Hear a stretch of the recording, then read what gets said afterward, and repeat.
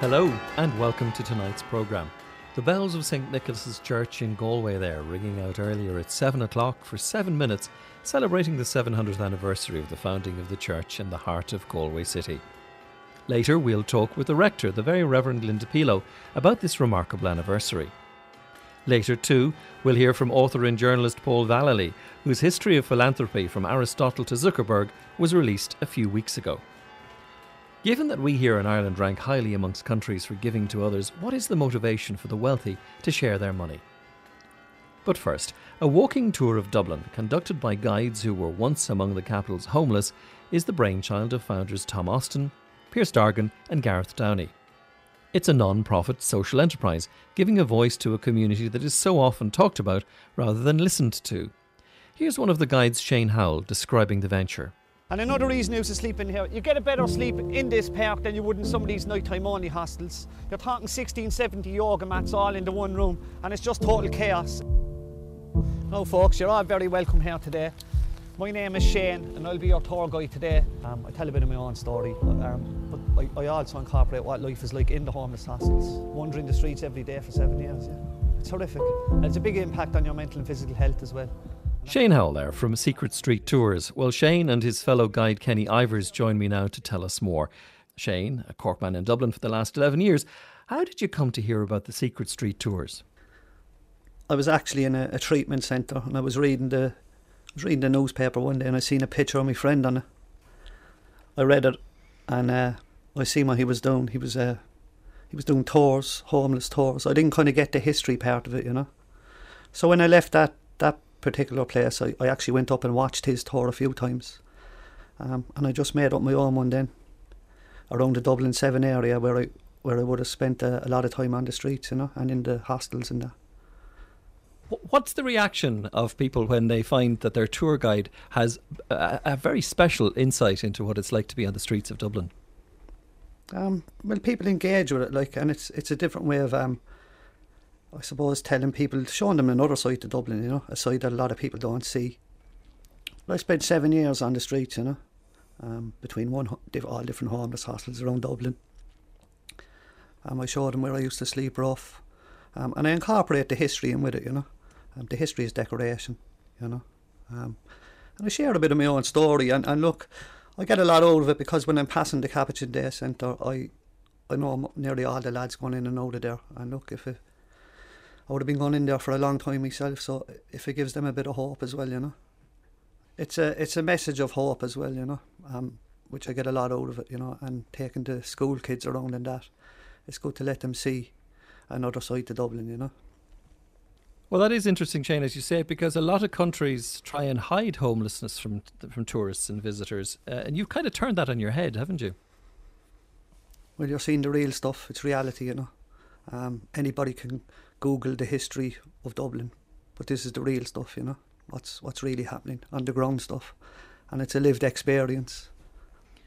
And with you as well this evening is Kenny Eivers. And Kenny, you're one of the newer guides to the process. What's your story and finding yourself becoming a tour guide?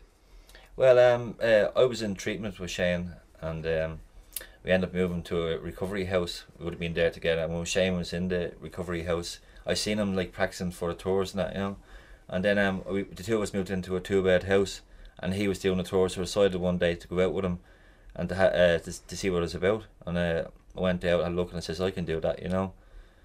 And a question to both of you, because, you know, we often find that when people talk about, you know, faith and religion and the work that different faiths and religions do, one of the places that it does touch people is if they're homeless. Did you come across much support from people of faith? I would have stayed in a lot of places, religious places, not down through the years, you know, not just in Dublin, like. Look, I definitely believe that something has me here, you know. When you're living a life like that, the life expectancy, 37 and 40, you know. And there's a lot of faith in my family. Sure, my mother used to light the candle every night for me, you know, not knowing where I was. And I suppose that's just filling in the gaps now as well, doing this, you know. But yeah, a guardian angel. Well, the man above is up there, my nana's up there, and one or two more looking down at me, you know, I've no doubt. Because sometimes I wonder how I'm here at all, you know. But I am, and I have a purpose to be here now. And Kenny, if you would be, of an age that grew up in the 1980s in Ireland, where religion was everywhere, did you have a difficulty with that? I did for a while. I wouldn't be as strong in religion, but I would have been helped by religion, like Peter McFerry. I would have stayed in some of his places. We stayed Salvation Army as well. I would have lived in one of their hostels for 4 years, So and there is good people out there, that help you along the way, And tell me a little bit more about some of the people that you would have come across, for example, with the Peter McVerry Trust. Was religion presented to you, or was it just the fact that they came from a religious background? No, it wasn't presented. No, it was just more from a religious background. And I had a lot of resentments towards religion, when I was in addiction, do you know what I mean? But I was I was looking for something to blame. And that's kind of what you do when you're in addiction, you always look for something to blame, So I do have a little bit of faith now, I wouldn't be strong, but I would, so. And for the both of you at this stage now, it seems that things are on the turn, they're going in the right direction. What kind of hopes do you both have for the future? Shane? I have a lot of empathy for people on the streets, And look, let's call a spade a spade. I could be back there tomorrow. I have to keep my head above water at all times, Look, I spent nearly 23 years in addiction. So look, every day is a school day, But I'd like to give back to the most vulnerable in society, Because there's no fun walking around at 3-4 o'clock in the morning on a winter's night with no roof over your head, Not no more wet socks. I've dry socks on today, And they're the things people don't think about. I get up today, I can turn on the radio in the morning. I can open the fridge, have a bite to eat. I can have a warm shower. The simple things in life, And sometimes I do be on the bus there and I look out and I see someone putting the cardboard down, jumping into their sleeping bag, And that was me many a night, So yeah, I definitely have faith, yeah, I'm interested that both of you have got to a stage now where you both have a voice. I mean, you're standing in the street and you're holding the attention of maybe 10, 15 people in front of you. Now that you've got that voice, what's the strongest thing you want us to hear? Basically, to highlight the homeless problem, that it hasn't gone away, that it's nearly worse than ever. That's my point, anyway. Shane? What I really try to highlight is how difficult it is to get out of, when you're in that deep, you're walking the streets all day, and then if you try to get in somewhere to get help, they're asking you to show stability. It's very, very hard to show stability without a roof over your head, especially if you have addiction problems. And I'm there to highlight all that, And look, as I said, it's definitely about hope for me, to give people hope that they can get out of the situation, because there's times there you're walking around and you just have no hope, You're walking up, you get put out of a place there on the quays, and there's 16, 70 yoga mats in the one hall, You come up in the morning at 7:30, 8 o'clock with the fluff in your pockets and the wind is whistling up the River Liffey, You're just empty inside, So it's a message of hope as well. And look, it's not all doom and gloom like the tour. You throw a few laughs in as well, So you have to use the wit to get you by sometimes when you have nothing, You need to have a bit of humour, because I think that's what keeps you going, when things are like that, And it gives me a bit of gratitude as well, They say you could be only one paycheck away from being homeless, So it's affecting all walks of life now. It's not just, years ago it might be the drinker and that, But we've nearly 3,000 kids homeless here in Dublin. They're sleeping in hotel rooms with their mothers, 2 or 3 kids. There's no proper cooking facilities. It's affecting the kids going to school. It'll have a big impact on their mental and physical health. And I can imagine the stress it's putting on the mothers, This is a big, big problem, And it keeps getting brushed under the carpet. Final question to both of you. Of the greatest kindness you were shown in the time you were homeless. Shane? I suppose from my counsellor at the time, I relapsed over 10 years ago.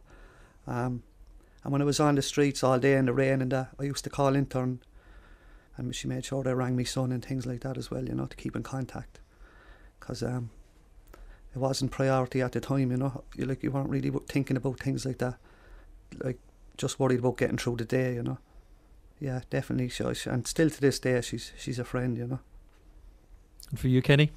I have to say, I'd lost my faith in humanity, and I was sitting on the street one day, and a lady from Kilmoyne, her name is Sue White, and she found me on the street, and it was the first time in months that actually someone talked to me like I was a human being, and she put her hand out, and she actually got me into a stabilization program, and that's like started this whole ball rolling, and then here I am today, 2 years clean, and so yeah, if there was ever like a divine inspiration moment, that was it, I have my family back in my life, and there last year I was asked to become a godfather for the first time, before they would never, because I was in addiction, but now family is important, so I'm rediscovering all that, so it's good.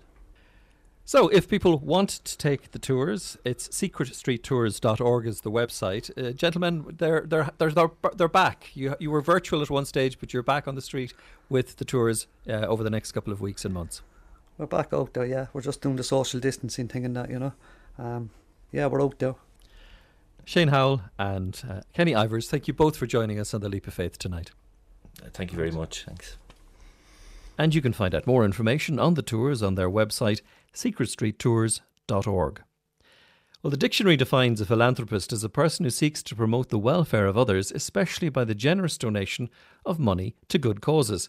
But what motivates a millionaire or billionaire to distribute their wealth, even to the point, as recently demonstrated by Irish-American Chuck Feeney, of exhausting all their funds? Paul Vallely is an author and journalist. He's written extensively on Pope Francis, including his book Untying the Knots, The Struggle for the Soul of Catholicism. He co-wrote Bob Geldof's autobiography, Is That It? And he's the editor of The New Politics, Catholic Social Teaching for the 21st Century. And he's advised the Catholic bishops of England and Wales. His latest book, Philanthropy, From Aristotle to Zuckerberg, has been released at a time where more billionaires than ever are sharing their wealth. Paul Vallely joins me now from his home. Paul, welcome to The Leap of Faith. The book itself is actually as a result of a form of philanthropy. It is. I was approached by a philanthropist who wanted a history of English philanthropy written, because one hadn't been written for about 50 years. And I had a look at the subject, and I quickly realised you couldn't write a history of English philanthropy because you had to go back to the ancient Greeks and the biblical Hebrews. They were both very important. And then when you get into the modern era, it goes so global with the influence of Bill Gates and so forth that it's impossible to kind of pull out the thread of Englishness. So it became really a kind of history of Western philanthropy. Well, let's look at the modern version of it now, because we have names like Bill Gates, and we have all names of people with lots of money. If you're a bit of a cynic, you might wonder, why are they giving it away? What's in it for them? Well, I think they have a genuine sense of altruism, and you shouldn't discount that. There's a lot of cynicism about philanthropy, thinking, oh, it's just all a tax dodge or something. It's always more than a tax dodge, because even if you get tax relief on your philanthropy, you're still giving away a lot of money. So there is definitely an altruistic thread to it. It's not a theme that I've kind of underlined in the book, but you are struck by the fact that so many philanthropists throughout history have been motivated by their religious faith. There are exceptions, but by and large, it is a real driver. When you look at philanthropy, a lot of philanthropy is given to top universities, top medical schools, opera houses, and so forth.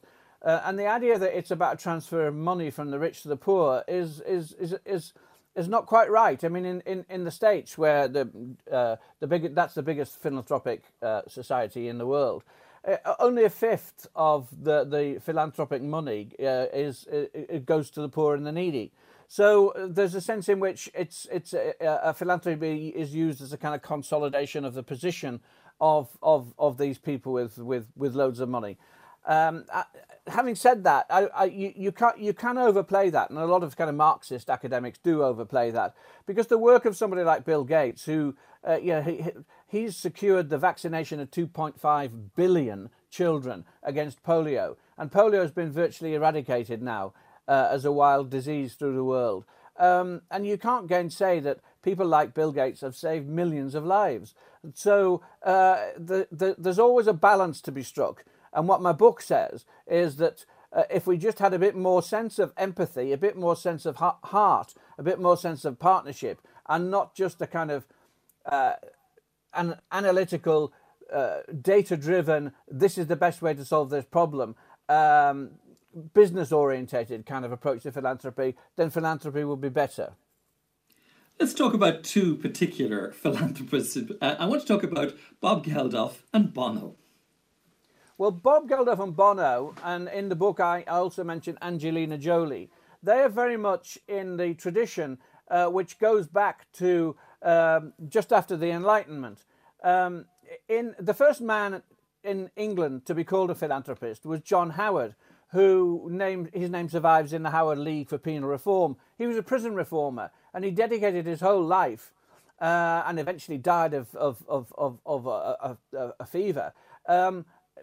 Decades and decades going around trying to improve the conditions in prisons, not just in England, but also throughout the continent. And he was followed by William Wilberforce, the anti-slavery campaigner. Those were the kind of men who were known in their day as philanthropists. They weren't givers away of money. Now, that sense of activist, agitator, philanthropist is carried through into the modern era by these celebrity philanthropists like Geldof and Bono and Angelina Jolie, who use their celebrity to draw the media spotlight to causes which they think need rectification. And very often it's about directing the far superior resources of government to problems that can't be dealt with by philanthropy. So it's a form of philanthropy. They're definitely in a philanthropic tradition. And I've got an interview with Geldof amongst all the other interviews with philanthropists in the book. And to be fair, I think you also co-wrote his autobiography, Is That It? So you have an insight into the way the man thinks. Does he consider himself a philanthropist? Well, he has actually given away some money, but he doesn't publicise that. So in the classic sense, he's a philanthropist. But no, I mean, in the interview in the book, when I say to him, you're a philanthropist in the tradition of people like William Wilberforce, he uses the F word fairly emphatically to suggest that he isn't. But my analysis is that this is part of the tradition of philanthropy, and I also include things like comic relief in that, because there's a democratization of philanthropy in that. People give through their workplaces. There's crowdfunding now. There are lots of ways in which everybody gets involved in what was once the province of the super rich. What's in it for the giver? I think if you discount those kind of venal motives which we were talking about, which inspire all that cynicism, when you talk to philanthropists, what you get is they convey a sense of huge satisfaction from what they do. And some of them have made mega fortunes in high-tech ways or whatever, say they get much more satisfaction from giving their money away than from spending it in the first place. If you look at somebody like Chuck Feeney, who the Irish-American philanthropist, he's given $2 billion in total in Ireland, North and South, and that's part of $8 billion fortune that he got from duty-free shopping. He's given it all away. Just last week or the week before, he spent out his foundation. The man who's been in charge of giving away all of his money is interviewed in the book, and he explains the principles on which they did it. And Chuck Feeney had a meeting early on with Bill Gates and Warren Buffett. They said, he's our inspiration in giving, because he was called the James Bond of philanthropy. He was giving his money away. Nobody knew it was doing it. It was all anonymous. And they said he's such an inspiration. They came up with the idea of the giving pledge to persuade philanthropists to give away at least half of their money before they died. And this notion of Chuck Feeney's giving while living, he sold this to the others by saying, it's fun, try it. So there is a sense of huge satisfaction that philanthropists give from giving their money away. And most rich people are not philanthropists. 2/3 of them give away nothing at all, and the rest give away small amounts. But the ones who do it do get this enormous sense of satisfaction from doing it. Paul Vallely, author of Philanthropy, From Aristotle to Zuckerberg, thank you for joining us on The Leap of Faith tonight. Thank you. Philanthropy, From Aristotle to Zuckerberg is published by Bloomsbury.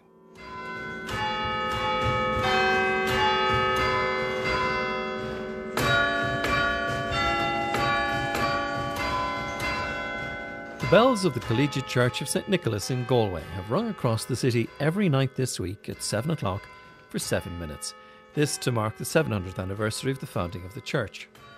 Ringing the bells there is 17-year-old Chloe Gardner, daughter of the rector of St Nicholas's, the very Reverend Linda Pilo, who joins me now from Galway.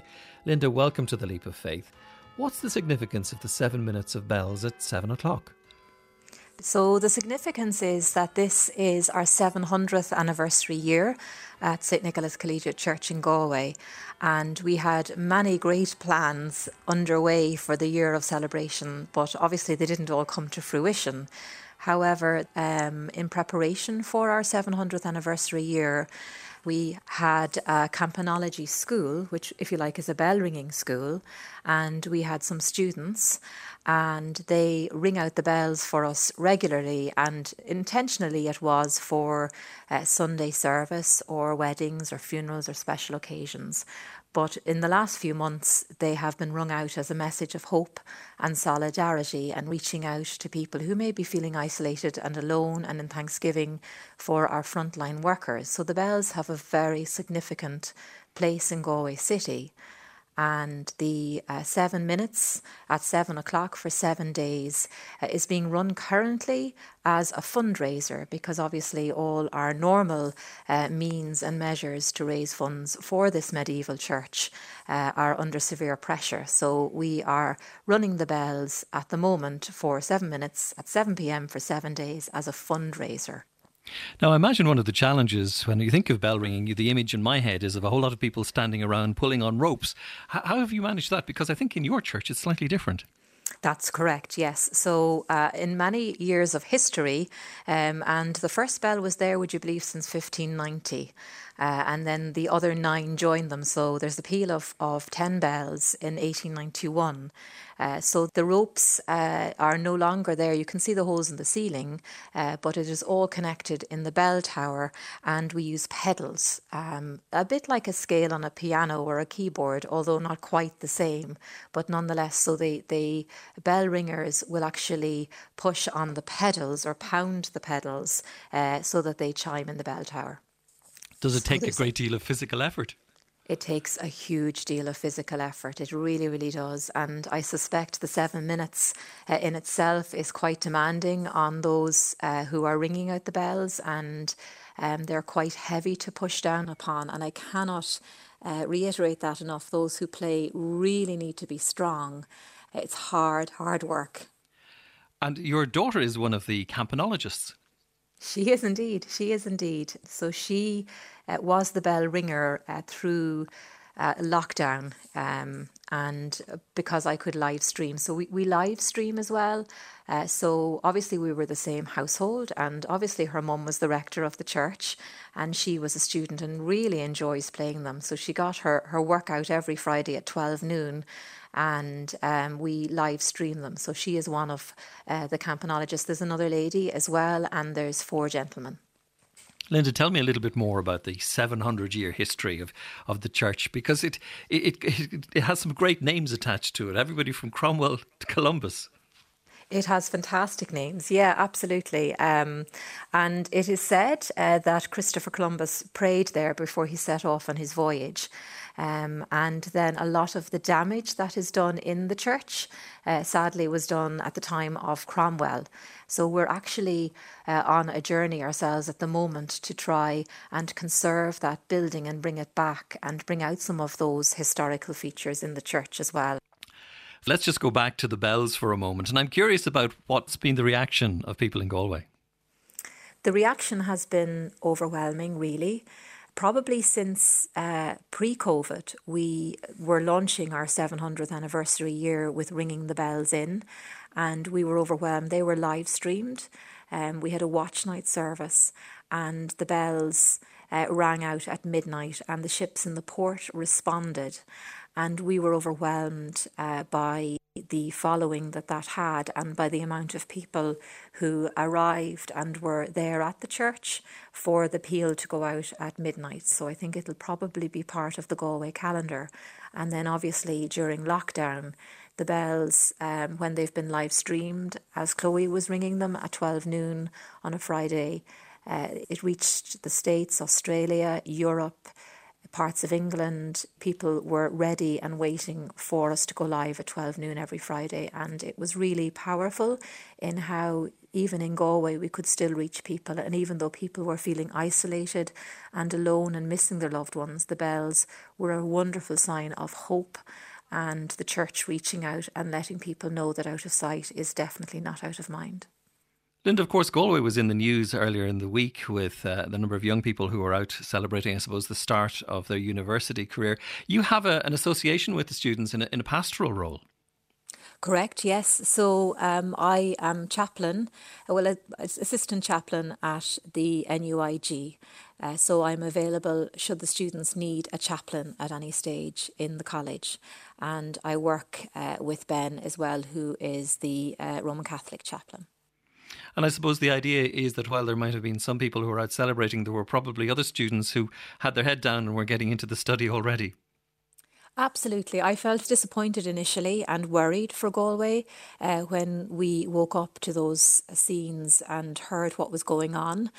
And I also felt very bad for the young people and students who were not out. And I think we've got to be very careful that we don't tarnish all students with the one brush. It obviously was a pocket of students, quite a few of them, and there are 2 third-level institutions in Galway, it must be said as well. But there were many students who were studying, who were working and who were not on the streets and were not socialising at that time. And there are students who are socialising, but they're doing it carefully and they are socially distancing as they are out socialising. And that's okay, but I think we need to be very careful and cautious for all our students, some of whom are travelling through a very difficult time in their lives and transitioning time. And as we all find, navigating through COVID is not by any manner or means easy, that we don't tar all our students with the same brush. Provost to the very Reverend Linda Pilo, thank you so much for joining us this evening on The Leap of Faith. It's my pleasure, and thank you for having me on. And that's our programme for this week. Join us again next week at the same time. On sound was Dave Gibson. Our broadcast coordinator is Jarlath Holland. Our producer Sheila O'Callaghan. From them and from me, Michael Cummin. Good night. See you all tomorrow night at 7 o'clock. Thanks for joining us.